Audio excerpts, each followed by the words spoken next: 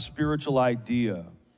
Heaven is not a mystical thing that you inhabit spiritually or mentally or soulishly only. Heaven is a real place, an actual location.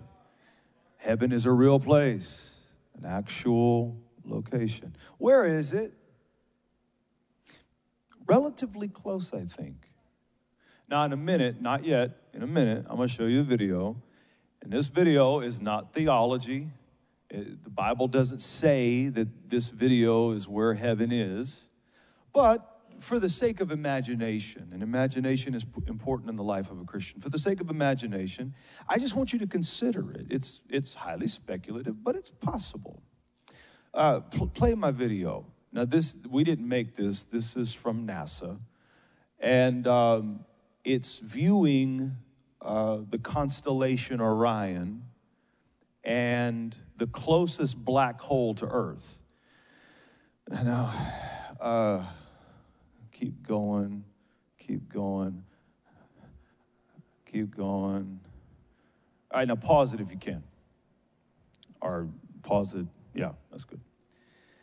This black hole has been named, and you can Google this if you want to see it.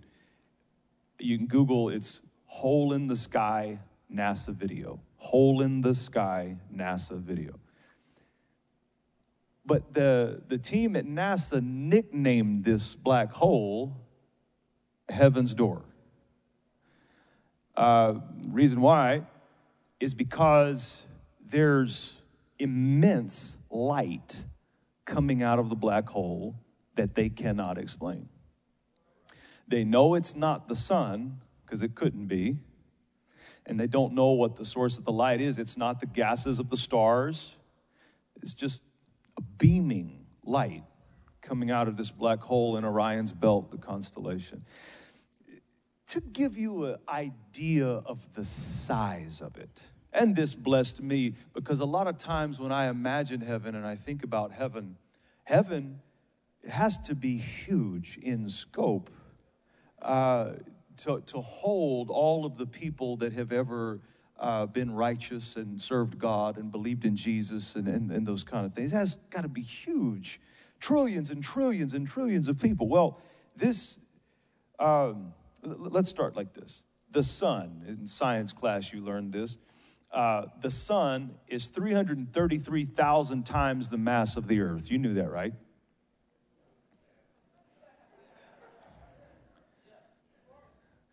It's not amazing when you say it too fast. The sun is 333,000 times the mass of the earth. What's that mean? 1.3 million, 1,300,000 earths could fit inside the sun. Well, that Heaven's Door black hole I showed you, it's 100 times the mass of the sun, which means 130 million Earths could fit inside that black hole. Now, I'm not saying that's where heaven is. I just want your mind to gear in and key into the idea, wherever it is, whether it's there or somewhere else, it's a place, it's a location. The scripture talks about gates in heaven and streets in heaven and oceans in heaven. It talks about citizens in heaven. It is a real place. Now, let's talk about dominion. Take me to Luke chapter 4, verse 5 and 6. This will be the only scripture that I use the NIV for you guys upstairs. Luke chapter 4. Verse 5 and 6. By the way, I'm continuing last week's message. I started DNA of dominion. Then the devil, taking him up on a high mountain, showed him all the kingdoms of the world in a moment of time. And the devil said to him, all this authority Authority is another word for dominion. All this authority I will give you and their glory, for this has been delivered. The word delivered means given over. This has been delivered to me, and I give it to whoever I wish. Therefore, if you worship before me, all will be yours. I want you to notice that Jesus does not correct the devil when the devil says, you see all of the kingdoms and the powers of this created world? Well, I have the dominion over it all. And Jesus doesn't correct him because the devil was right. Now, who gave all that dominion and authority to the devil? Adam and Eve. You remember from last week? So the devil had all of the dominion and all of the authority from the time of Adam and Eve's fall all the way up to the day of the resurrection of Jesus Christ. Now, I know he lost it the day of the resurrection of Jesus Christ, because look at Matthew 28:18. This is what Jesus said after the resurrection to his disciples. Matthew 28:18. Jesus came and spoke to them, saying, all authority, or dominion, all authority has been given to me in heaven, that's obvious, and on earth. Okay. Before the resurrection, Satan had the dominion. After the resurrection, Jesus has all of the dominion. So the question for the day is, what happened on resurrection morning that allowed Jesus to take all the dominion? I want you to sit with that. I want you to probe your mind and ask that to your heart and your spirit. What happened on resurrection morning specifically that caused Jesus to have all of the dominion? Before we answer that, let's look at a few things. John chapter 14, verses 1 through 3. John chapter 14, verses 1 through 3. If you ain't read your Bible all month, today will catch you up. Jesus is speaking to his disciples right before he goes to the cross, and he says, let not your heart be troubled. You believe in God, believe also in me. In my Father's house, where is his Father's house? Heaven. In my Father's house are many mansions. If it were not so, I would have told you. I go to prepare a place for you. Look at that again. I go to prepare a place for you. Just one more time. I gotta go to prepare a place for you. And if I go and prepare a place for you, I will come again and receive you to myself, that where I am, there you may be also. Now, let me tell you what this is not. A lot of people have thought and taught and preached or received this passage of Scripture and took it to mean that Jesus was talking about his ultimate ascension, his last ascension, where 40 days after the cross, he gathered his disciples at the outskirts of the city, and he blessed them, and then he ascended up into heaven and was received in the clouds, and then an angel came and said he's coming back in like manner. And so they think when he says, I go to prepare a place for you, the way this has been classically taught in charismatic and Pentecostal circles and in many other denomination circles, the way it's been taught is that Jesus is going up to build some more mansions for everybody that gets saved. He's got a saw and a hammer and a tool belt, and he's going to, every time someone comes to the saving knowledge of Jesus Christ, Jesus is going to prepare another man. That is not what he's saying. He's not talking about the ascension or the second coming at all. I want you to know, as a believer, Jesus went from the earth back up to heaven, back to the earth more than once. He was doing something. So What's the meat of that sentence? What's the meat of that text? The meat of the text is, I got to go away to prepare a place for you. What's the inference of that?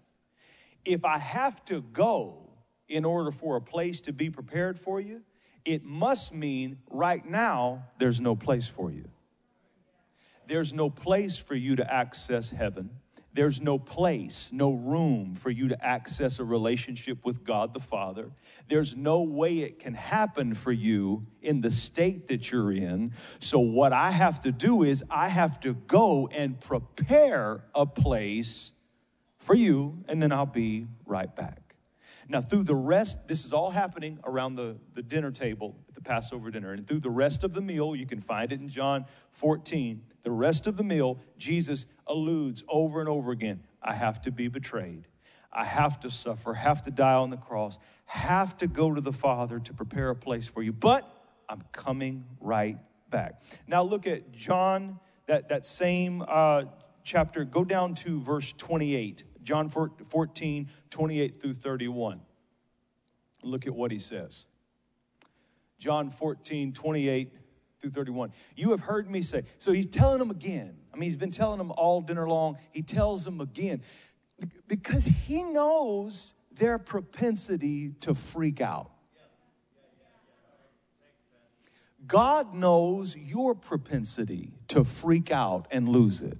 He can tell you it's going to be okay, it's going to be okay, it's going to be okay, it's going to be okay. Send his word, send prophecy, send his presence, send it, send it, send it. And then the trouble comes, and what happens? You freak out like he hadn't already told you 100 times how it's going to turn out.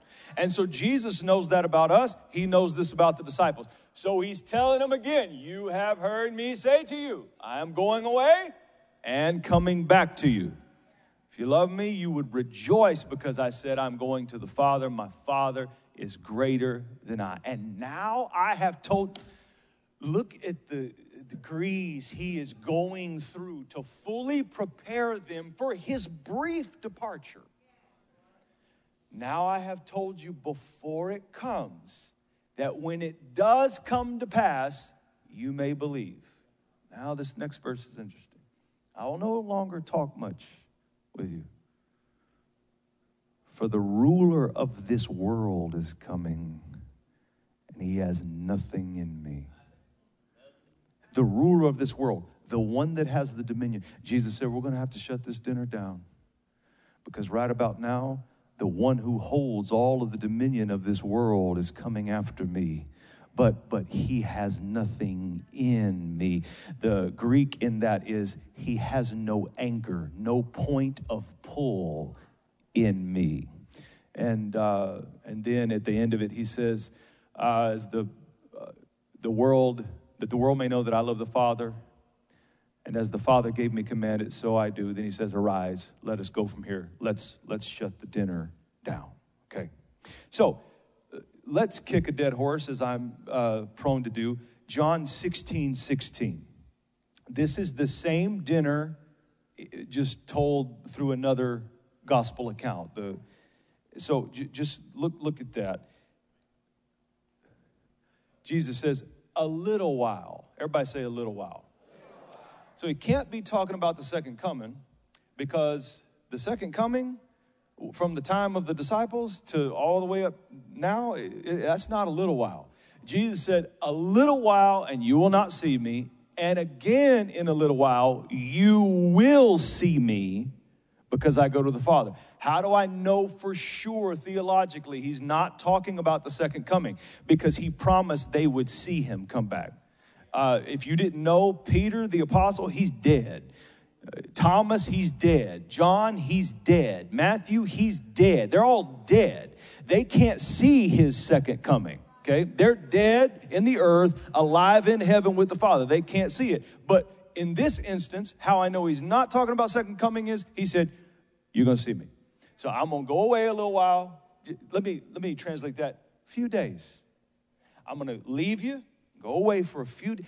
Notice the tender parental care Jesus is giving them. Almost like a father that's got to go on a trip and he knows his children are going to be worried while he's gone. He's just, hey, listen, a few days. Give me a few days and I'll be right back. A little while you will not see me because I go to the Father. Okay, I go to the Father. I got to go do something. There's something I have to go do in order to prepare a place for you. Everybody say a place. Now, look at John 20, verse 1. Now, I want you to key in with me. I know it's a lot. I meant it to be.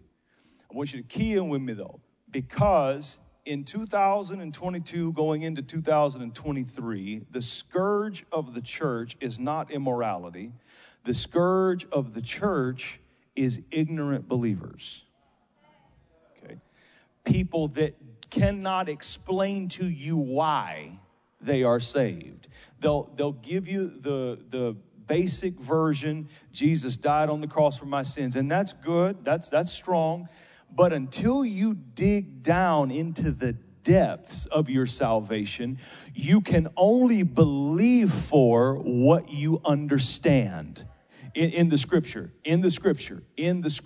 you can only believe for what you can understand in the scripture. Now, Abraham believed for a child when he was past childbearing, but only because the Word of God had said it to him and made him understand it. You can't believe for anything that God hasn't said. I'm going to say that again. You cannot believe for anything God has not said. What gives you the capacity to stand in faith for something is that God said it. But you cannot believe in something that you haven't heard about and understood correctly. So we need to understand the dynamics and the schematics of our salvation. Look at resurrection morning. Look what happened resurrection morning. John chapter 20, verse 1.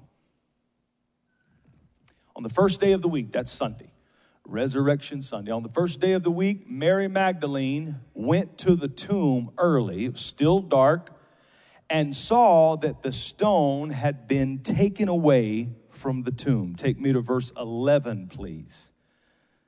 John 20, verse 11. Mary stood outside the tomb weeping, and as she wept, she stooped down and looked into the tomb, and she saw two angels in white sitting, one at the head and the other at the feet, where the body of Jesus had lain. Now, just pause.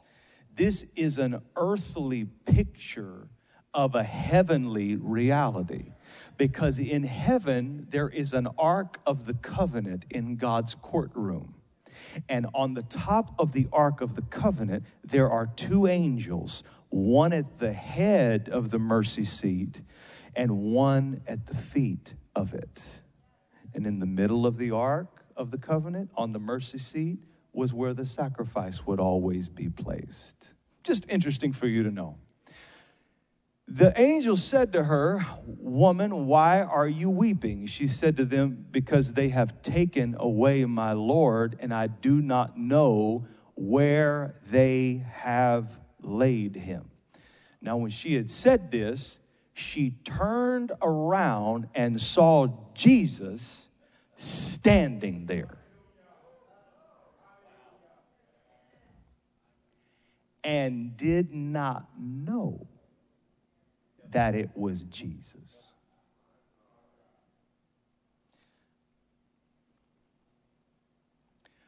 Mary Magdalene was one of three women that followed Jesus most of his ministry. His ministry spanned 3.5 years. She followed him 3 years every day. She loved Jesus. She offered precious and costly sacrifices to Jesus because she was Mary Magdalene from the island of Magdala. She was a prostitute. She sold her body to pay her rent. She sold her body to pay for the lives of other people in her family, to support them. Can you imagine the degradation and the guilt and the shame that she carried as a human being? And one day while Jesus was walking by, the scripture says, he cast 7 devils out of her. Evil spirits that had been tormenting her and causing her to have thoughts of killing herself and hurting herself and totally destroying her self-esteem and her outlook and paradigm on life. In one moment, Jesus walked by and cast 7 devils clean out of her and changed her life. He was the most important person in her life. She spent 3 years every day with him, serving his ministry team, helping him in his travels, giving and sacrificing financially into his ministry. He was everything to her, and she doesn't recognize him. When somebody's important to you, all the people that are important to me, I can close my eyes and tell you exactly what they look like.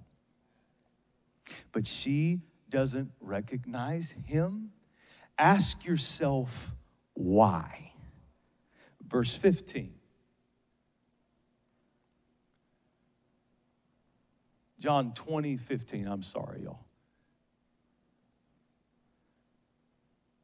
Jesus said to her, "Woman, why are you weeping? Whom are you seeking?" She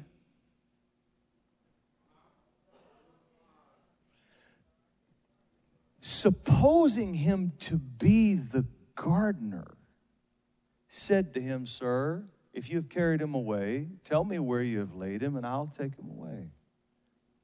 She sees someone at the tomb she doesn't recognize. She's arrived there right after, minutes after Jesus rose bodily from the dead. She looks at this man she doesn't recognize, and based off outward appearance, she assumes he's a gardener. What's the theological component of that? Well, have you ever seen a gardener while they're working?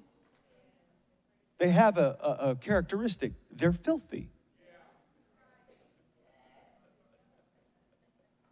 I'm not saying you're a bad person. I'm saying because you're working in the dirt, you get dirty, you get filthy.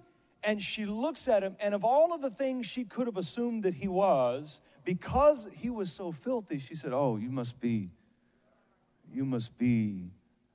the gardener." I bet he was dirty,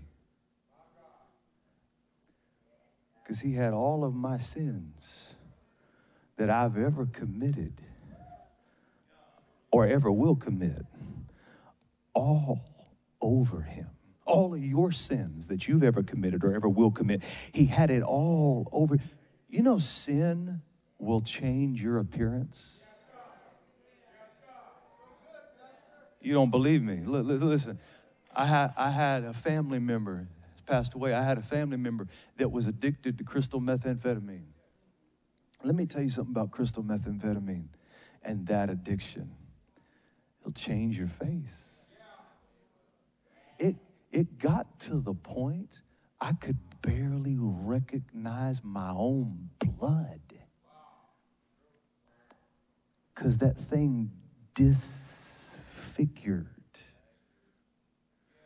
You ever seen somebody you used to go to high school with or you used to know years ago, and they've just been struggling, having a hard time, and you look at them, and because of all that's on them, because of all they've been through, it's come out on their face. It's aged them prematurely. It's put deep wrinkles in them. It's caused them to walk different, to talk different, to hardly even recognize him. I guess she didn't recognize Jesus, standing there with the weight of murderers and rapists and people that have had abortions, and standing there with the weight of liars and cheaters and thieves and whoremongers, with the weight of all of our addictions and all of our secrets and all of our shame and all of our lies and all of our stress and all of the things that we carry around that we can't tell anybody about. He had all of that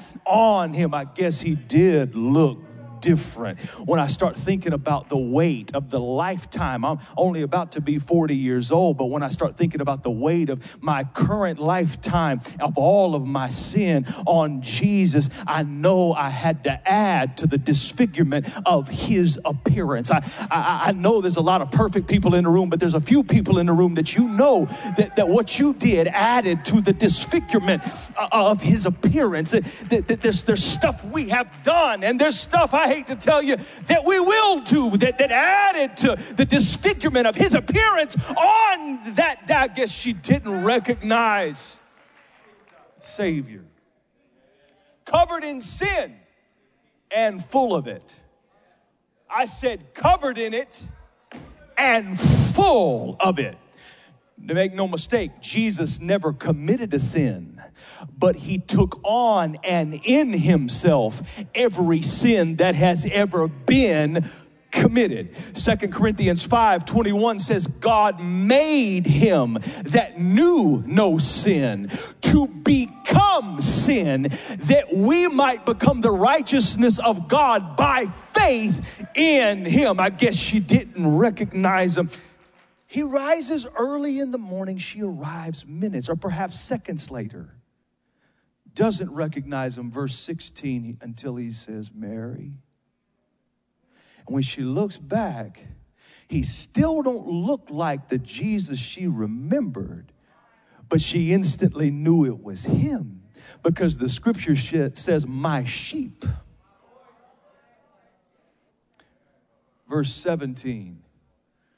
Well, when she realizes it's him, what's the natural reaction? She had buried him. She runs, wants to grab him and give him a hug. Jesus said to her, do not cling to, don't touch me. It's resurrection morning, okay? Don't touch me. He only been up a few minutes, possibly a few seconds. Don't touch me. For I have not, wait, you missed a word. I have not yet ascended to my Father. You don't leave out those yets. Okay. You can build an entire precept on yet. I have not yet. So he's not saying that post-resurrection, Jesus is a spirit being that has flesh you cannot touch. He's not saying that. He's not saying that you're going to contaminate in some way the resurrection. The resurrection was already done. He was saying, I've got to go do something. And I can't have you grab me until I go do something. I got something important to do. And later, in a couple of chapters, he'll tell the disciples to touch him. He'll tell Thomas, put your hands in the nail prints in my hands and feet and stick your dirty hand in my side. He's not saying don't touch me. He's saying don't touch me. That's something I got to do. That's something I got to do. And I want you to, but don't cling to me. I have not yet ascended to my Father. Folks, look at this. Go to my brethren, the disciples, and say to them, I'm ascending to my Father and your Father and my God and your God, and I'll be right back. He's telling them again. Just for their comfort. Just tell them again. Okay, I'm going to go up to my Father real quick. I'm going to handle something, and then I'm going to be right back. Now, verse 19. Then the same day at evening. Jesus always does what he says he's going to do.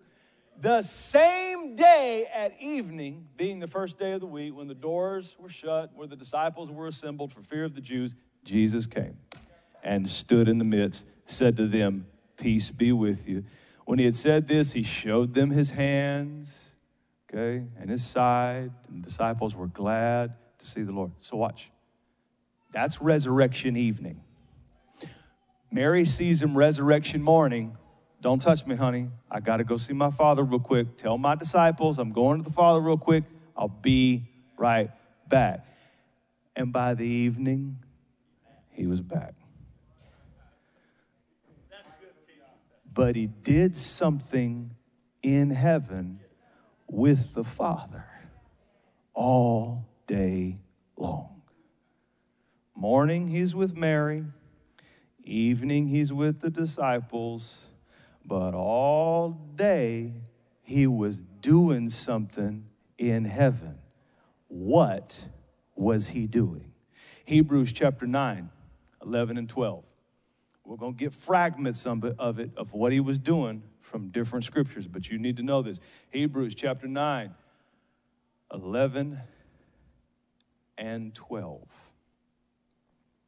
I know I'm throwing a lot at you, and the system's probably getting bogged down. Y'all take your time. Everything's okay up there. But Christ came as high priest. Wait, high priest where? Not on earth. Because in earth, he was not the high priest.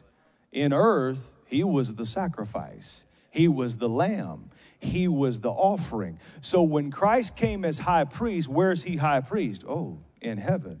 When Christ came as high priest of the good things to come with the greater and more perfect tabernacle, not made with human hands, where's the greater and more perfect tabernacle? In heaven. The one not made with human hands. Christ came, it's not of this creation, and it says, not with the blood of goats and calves, but with his own blood he entered the most holy place, once for all, having obtained eternal redemption. What was he doing all day? Well, part of it was he died and shed the blood on earth. Then he took his own blood and changed roles, because on earth he was the offering, but in heaven he became the offerer. So he ascended into heaven to see his Father, that he might pour out as an offering on heaven's mercy seat what he offered on earth's cross.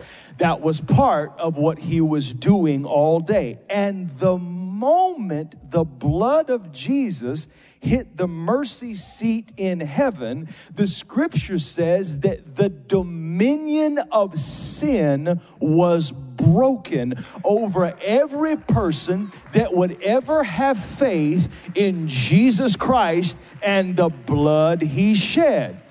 Even if you are still struggling with sin, capture this revelation.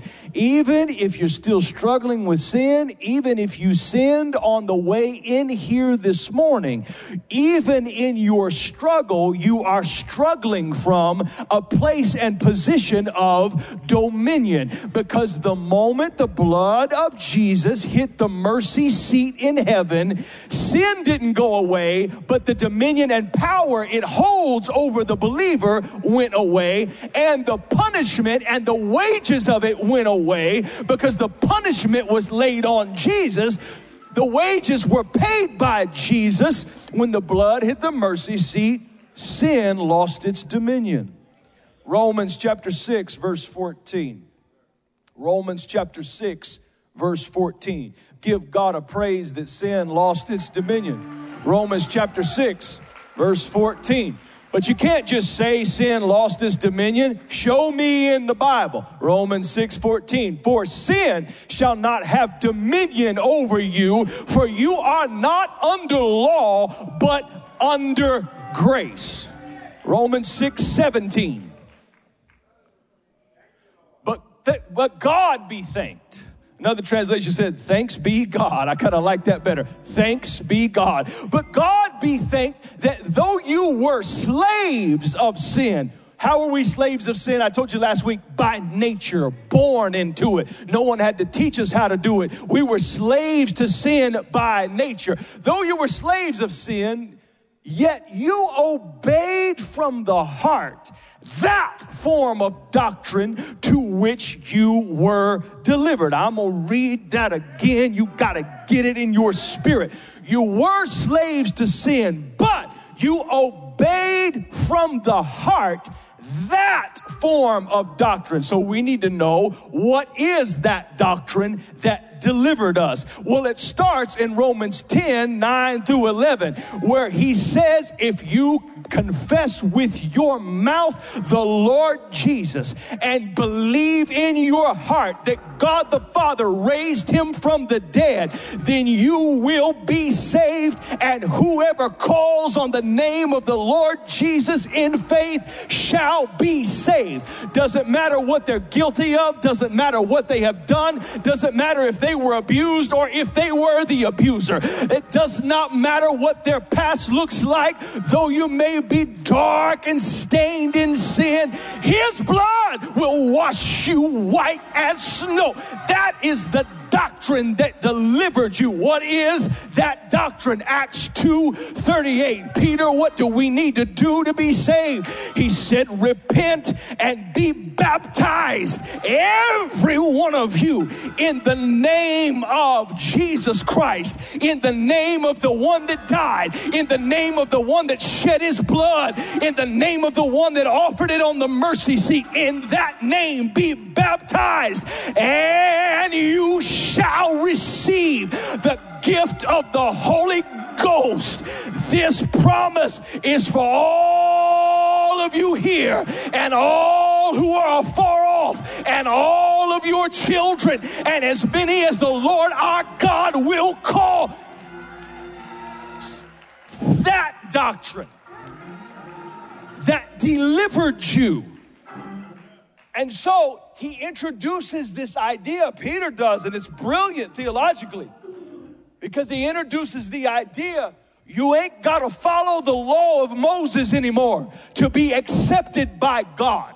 You don't have to follow a list of morals anymore to be accepted by God. You know why? Because there is still wet blood on the mercy seat that never coagulated, never dried out, never lost its power. It's why I started the sermon by telling you heaven is a real place. This is not a spiritual idea. It's a physical one. Heaven is a tangible place. Jesus was a real person recorded in real history. Agnostic history says he was a person. He was a real person that died on a real cross and shed real blood in this real place, the earth. Then carried, because he is God in the flesh, carried that blood he shed from this place up to another real place. And as amazing as it is and as hard as it may be to grasp, this morning at 11:34, in heaven, in that real place, there's still the wet blood of Jesus on the mercy seat in heaven. It has never lost its power, and it never will. And that wet blood in that real place is the reason you have a right to be a child of God. And furthermore, it's the reason you have a right to begin to claim the dominion of the kingdom of God in every area of your life. Oh, give him praise. How powerful was this? What did he do the 3 days he was dead in the tomb? Ephesians 4 tells us. Ephesians 4, 8 and 9. Ephesians 4, 8 and 9, therefore he says, when he ascended on high, he led captivity captive. Holler, captivity captive. And he gave gifts to men. Now, this he ascended. What does it mean? Or what good is it? What good would it have been for him to die on the cross? Everybody just focuses on that. That's powerful. It's beautiful. But why stop there? Engage your mind in your depth. Paul said, so what if he died and ascended unless he first descended into the lower, not the lower part of the earth, the lower parts of the earth. I've taught you before. The underworld was created by God with two chambers, two levels. One of them was called Sheol. That's place of torment. That's where the fire is never quenched. That's where souls in no relationship with God end up. Okay. Then there's another chamber in the same area called paradise. Paradise is not heaven. It's in the underworld, in the lower parts of the earth. Now, Paul says, when Jesus died, what good would it have been for him just to go up unless first he went down to the lower parts of the earth? Because he had two responsibilities. He went down to torment first, to Sheol. And there he took the keys of death, hell, and the grave. Why? To make good on the promises God made the Old Testament saints. Abraham was a righteous man, but there was sin all in his life. Isaac was a righteous man, but there was sin all in his life. Jacob was a little less righteous than the former two, but there was sin all in his life. Joseph was a righteous man, but there was still sin all in his life. David was the man after God's own heart, a righteous man, but there was sin all in his life. He got a woman pregnant and then lied to her husband, and when he couldn't make the lie work, he had her husband murdered. David was a righteous man, but there was sin all in his life. And every Old Testament saint that had walked with God and received promises from God, as deep as they had it with God, they were not allowed to enter heaven because the presence of sin still had dominion. Because a man had given it to Satan, it was going to affect every man. So not only could Satan kill them, death, not only could he imprison them in paradise, not in heaven, that's the grave, okay? And not only did he rule all of this from hell, okay, he's got all of God's kids from the Old Testament locked in what amounts to a very, very, very nice prison. Not in torment, but not free. So Jesus goes to the lowest part, place of torment, and takes the keys, death, hell, and the grave, then starts ascending and he visits the second part, paradise. And he starts preaching to all of the Old Testament saints. Hey, Abraham, I am your Redeemer. I am the resurrection, a power that hit your body in Sarah's womb that caused you to be able to have a child. He started preaching to Noah, I am the reality of what the ark that saved you was just a type. He started preaching to Ezekiel, I'm the wheel in the middle of a wheel that you never could explain when you saw it. He started preaching to David, I am the stone that the builders rejected that caused your slingshot to bring a giant down. He started preaching to all of the Old Testament saints the reality of him and his gospel. And the doors opened. Why does Paul say what good of it would have been if he just died on the cross and went straight up? Because it would have made God a liar. God promised the Old Testament saints that they had an eternal redemption. So Jesus was there to make good on the promise the Father made and prove God is not a man that he should lie. If he makes you a promise, he will make it good. It may take a little time. It may not look like it's going to work out, but if God said it, oh, I feel like preaching. I said, if God said it,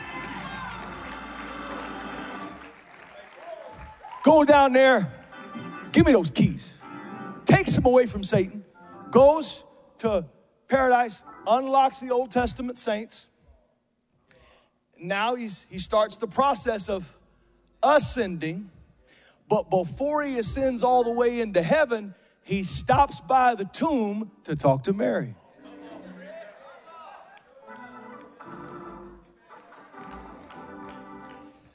He's reached back to the Old Testament saints of the past, but he's also reaching forward for his kids now.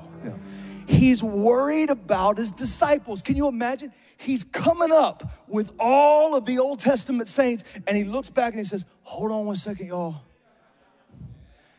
I'm worried about my guys.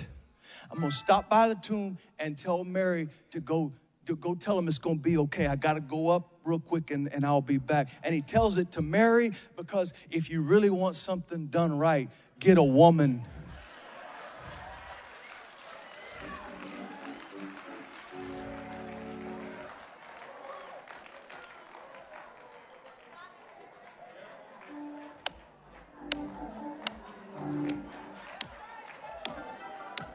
Oh, give him praise in the house right now.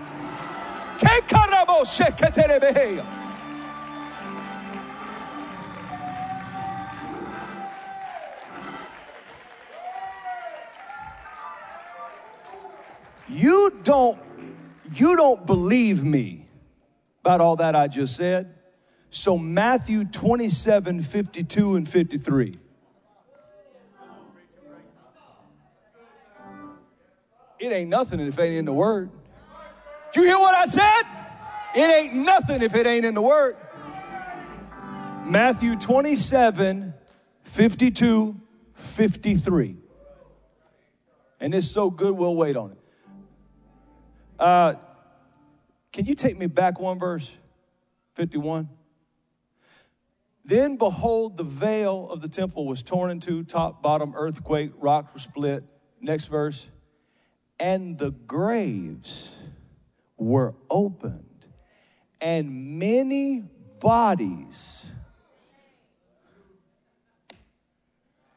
of the saints who had fallen asleep were raised. And coming out of the graves after his resurrection, and they went into the holy city and appeared to many. Holy city is not heaven, it's Jerusalem.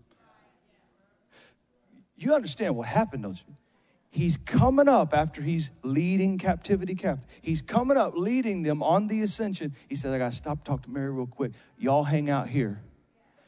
And so they started walking around their old city they used to live in. I grew up on this street. They got a Starbucks here now. What in the world?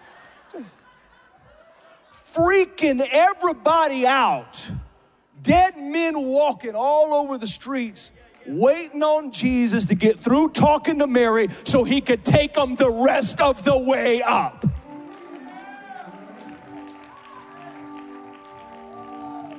Church folks, if that don't make you shout hallelujah, glory to God, you got the wrong emphasis. Now, we have detailed, clear explanation of what was happening on earth during the crucifixion and resurrection. What we don't hear taught about, at least from the scripture line by line, is what was happening in heaven the day of the resurrection. You'll find it, God only let one person see it. I'll work this for you. I can't work it like I want to because I'm dealing with all kind of stuff. But just trust me, this is beautiful. God only let one castrated prophet in the Old Testament see what was going to happen to his only begotten son, Jesus, on the day of the resurrection. Daniel his country had been sieged by the Babylonians. His parents were killed in front of him because he was a child of royalty and they wanted to assume power, so they killed the king and they killed the queen. And then they took Daniel, he was a prince, he was destined for great things, and they ripped him away from his palace. They put him into chains, and then to make sure he was docile, they cut off his manhood. And Daniel suffered greatly, and yet never accused God foolishly. He never spoke a word against his God.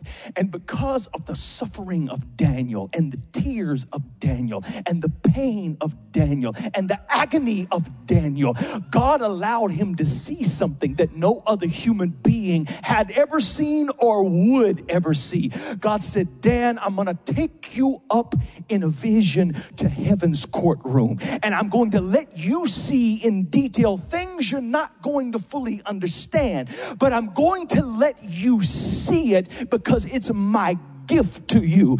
And the greatest gift God can give a believer is a deeper revelation and understanding of the power of the resurrection of Jesus Christ. I said the greatest thing God can give to a believer is not a blessing, it's not a new car, it's not a check in the mail. The greatest thing God can give to a believer is not healing in your body or deliverance for your children. The greatest thing God can give a believer is a deeper, ever deepening understanding of the power of the resurrection of Jesus Christ.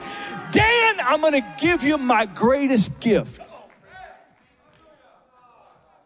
So Daniel starts this vision, and he writes, I don't have time to read it all, but he writes and says this vision terrified him because he was seeing mysteries that he could not explain. The Bible says in our text that I read you 48 minutes ago, in Daniel 7, verse 7, after this, I saw in the night visions, and behold, a fourth beast. God showed him four beasts. Four beasts. Four beasts. Their names are Satan, the false prophet, the Antichrist, and sin itself. The first three are what make up the unholy trinity. Satan cannot create anything. Satan is not the originator of anything. He can only copy what he saw his maker do. So because God in his nature is triune, 3 in 1, Father, Son, and Spirit, Satan has formed a triune nature for his kingdom, which is Satan himself, the devil. It is the false prophet. False prophecy is always satanic. If it's true false prophecy, it's always satanic. If it's manipulation, it is always satanic. Manipulation is one of the 9 gifts of the false prophet. Oh my God. And so you got Satan, you got the false prophet, and then you got the Antichrist. Okay? And then adding to them is sin itself, the beast of sin itself. And Daniel saw it. And the scripture says, fourth beast, dreadful and terrible, exceedingly strong, had huge iron teeth. It was devouring and breaking in pieces and then trampling the residue with its feet. That is a description of what sin does. It doesn't just devour. After it devours, it breaks into pieces. And then anything that's left, it just stomps the residue.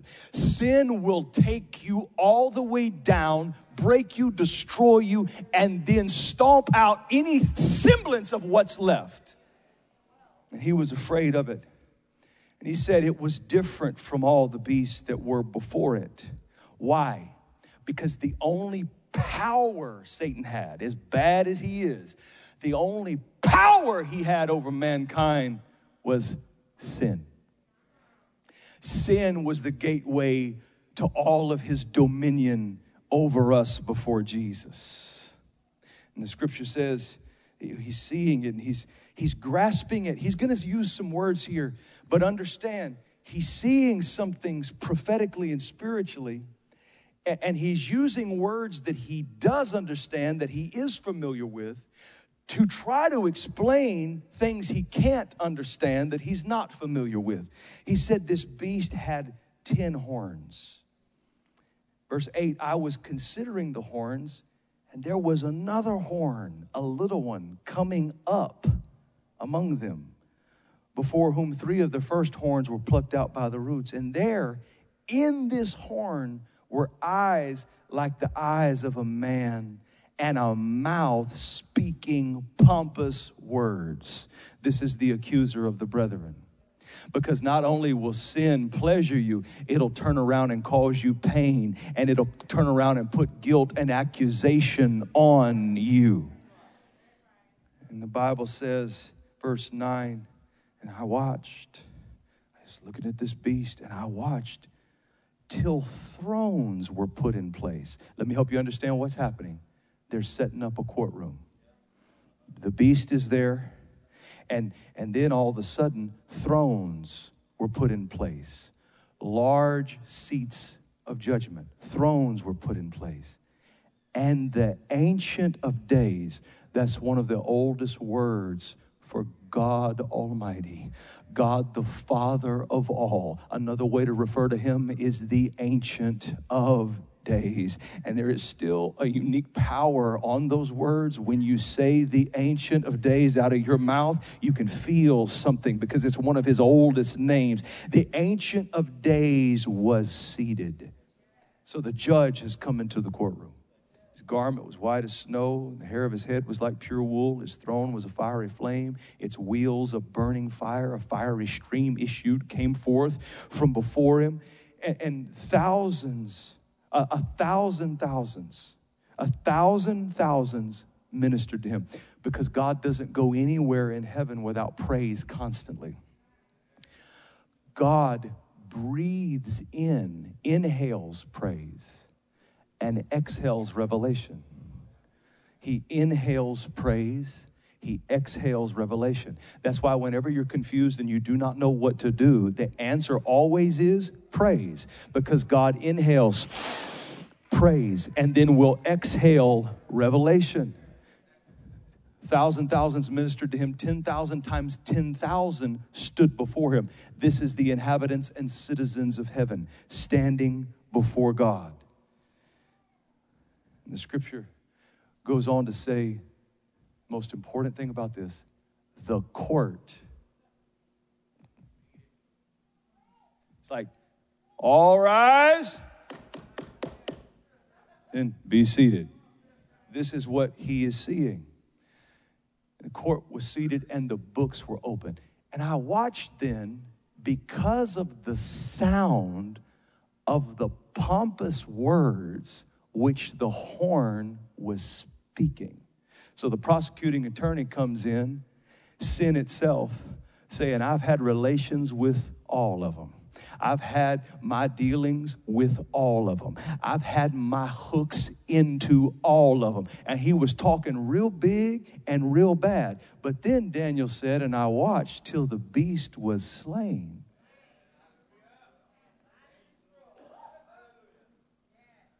Oh, church folks, I watched till the beast was slain, not wounded.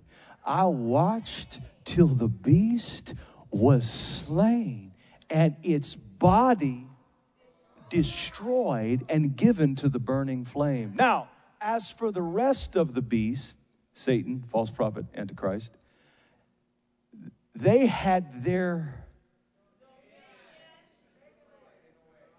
dominion taken away, yet their lives were prolonged for a season. Now, what caused all this? He tells you the next one.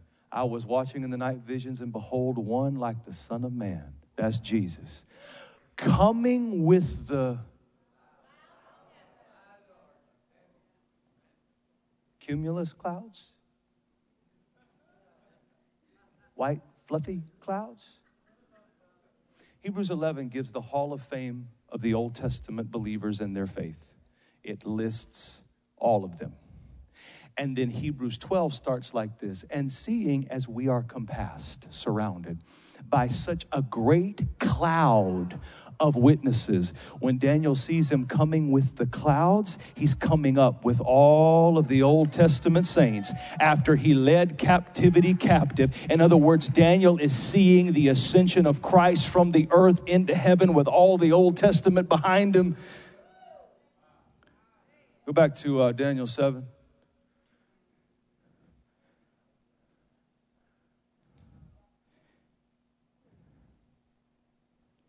I saw him coming with the clouds of heaven. He came to the Ancient of Days. In other words, the Son came to the Father. This is what he was telling the disciples during the Passover meal he had to go do. I got to go and prepare a place for you. So it says, I saw him coming in the clouds of heaven. He came to the Ancient of Days, and they brought him near before him. Then to him, to Jesus, was given dominion and glory and a kingdom that all peoples, nations, languages should serve him. His dominion is an everlasting dominion which shall not pass away, and his kingdom the one which shall not be.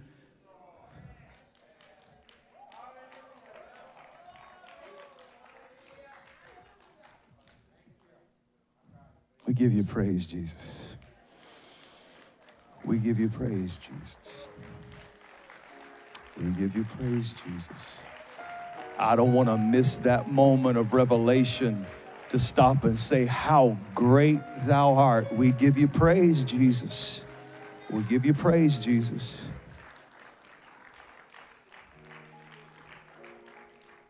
Daniel 7:21, he goes back to encapsulate and give a synopsis of what he saw happen. He said, I was watching, and that same horn that was talking crazy in heaven, that same horn was making war against the saints and prevailing against them.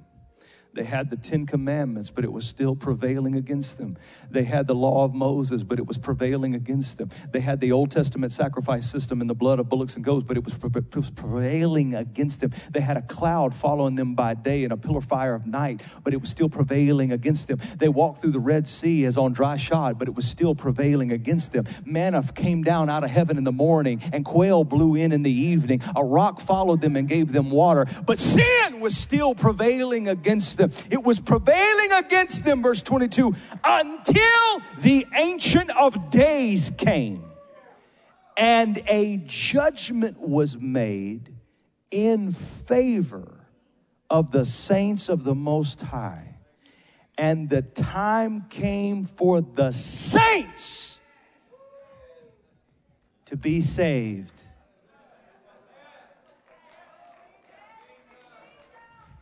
To accept Jesus in my heart and please forgive me of my sins. To go to church, get a little title and a position, stay there 30 years and do nothing.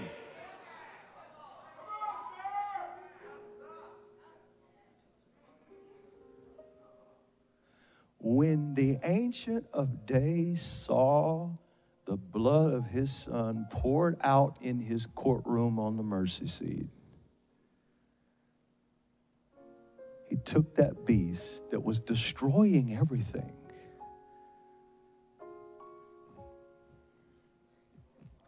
I'm sorry, I can't tell him like you showed me.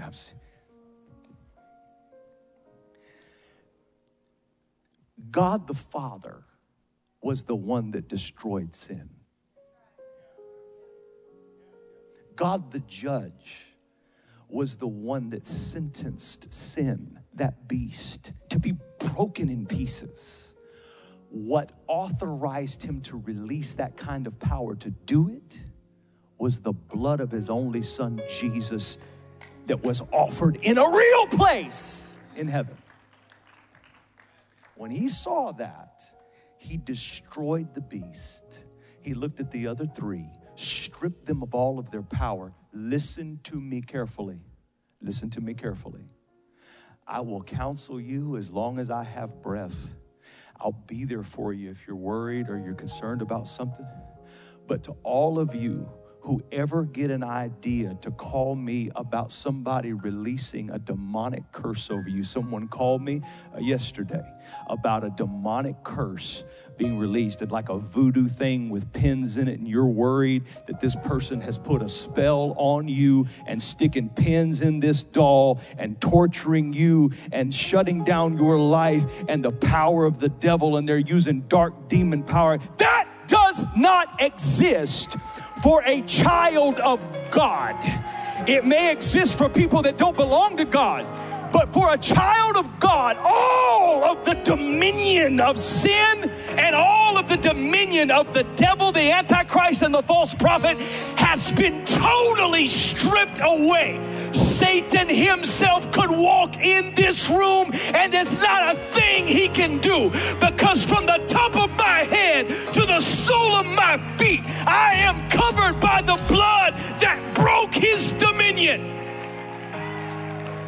You think I'm playing with you when I tell you to lift up your communion cup over your head? You think it's just a tradition? No, this is why we are safe from his power. It's why we are safe from curses. It's why we are safe. Because when the judge saw the blood, he said, give everything to me. Give everything to me. I'm going to kill you, that beast of sin. You are the three. I'm going to leave you alive for a season because I'm going to make your evil work for my children's good. But I'm going to leave you alive. But give me all your dominion. The devil's been lying to you. The devil been lying to you. He don't have the power over you.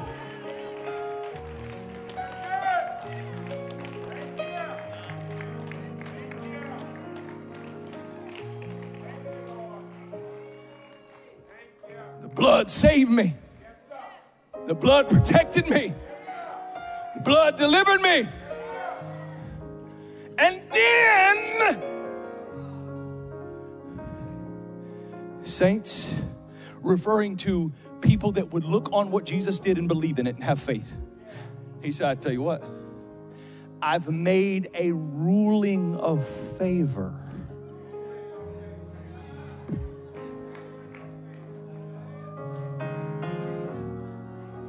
My heart's breaking because if you don't love this, there may not be a root. I don't know. If you don't love this, I may not have done my job correctly. If you don't love this, if this doesn't make the Spirit of God inside you begin to churn, there's something wrong. There's repentance needed. There's something broken. There's something needs to be fixed. This, he said, I've made a ruling of favor. The blood saved me. Faith in the blood delivered me. The blood broke sin and killed the beast. And then the blood also favored me, which means God has decided to bless me and deal favorably with me, not because I am good, because I had faith in the blood that Jesus shed.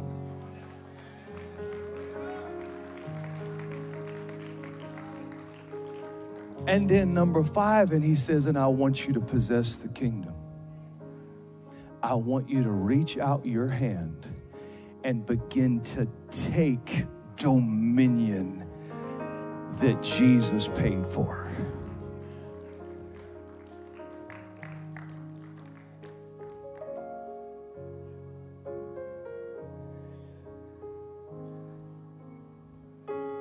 And you're begging for a blessing?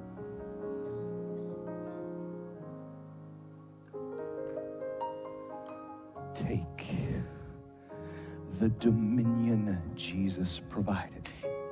Why don't I have it, preacher? How can they call on one they hadn't believed in?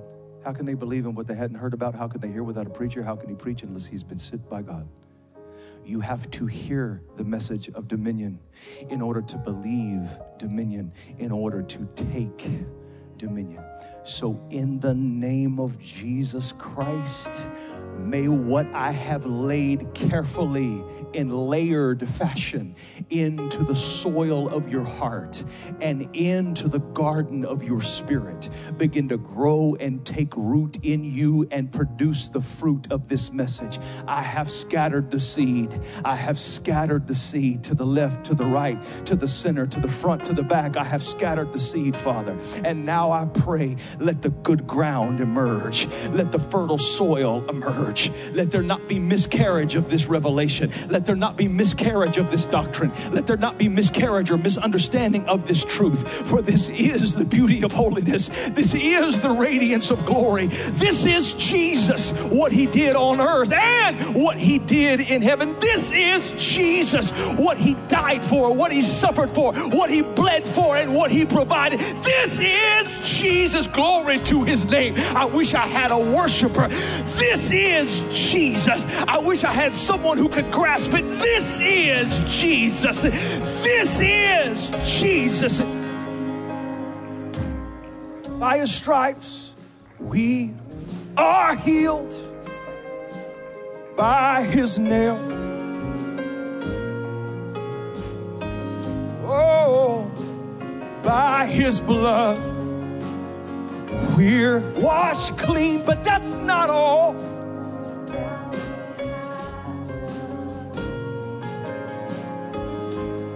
What did the writer say? He said, the power of sin.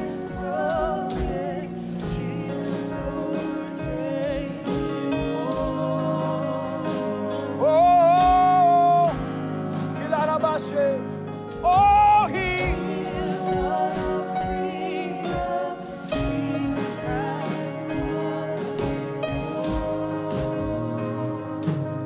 hands lifted all over the house. Let's sing it together. Say,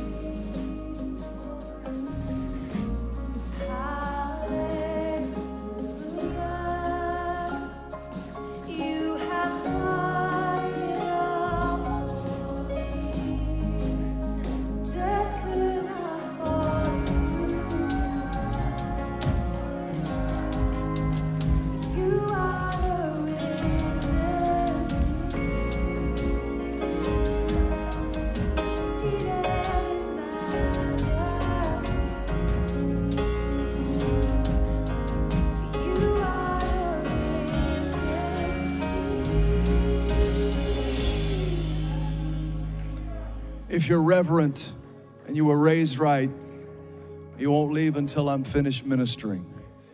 I got business to do with the devil right now.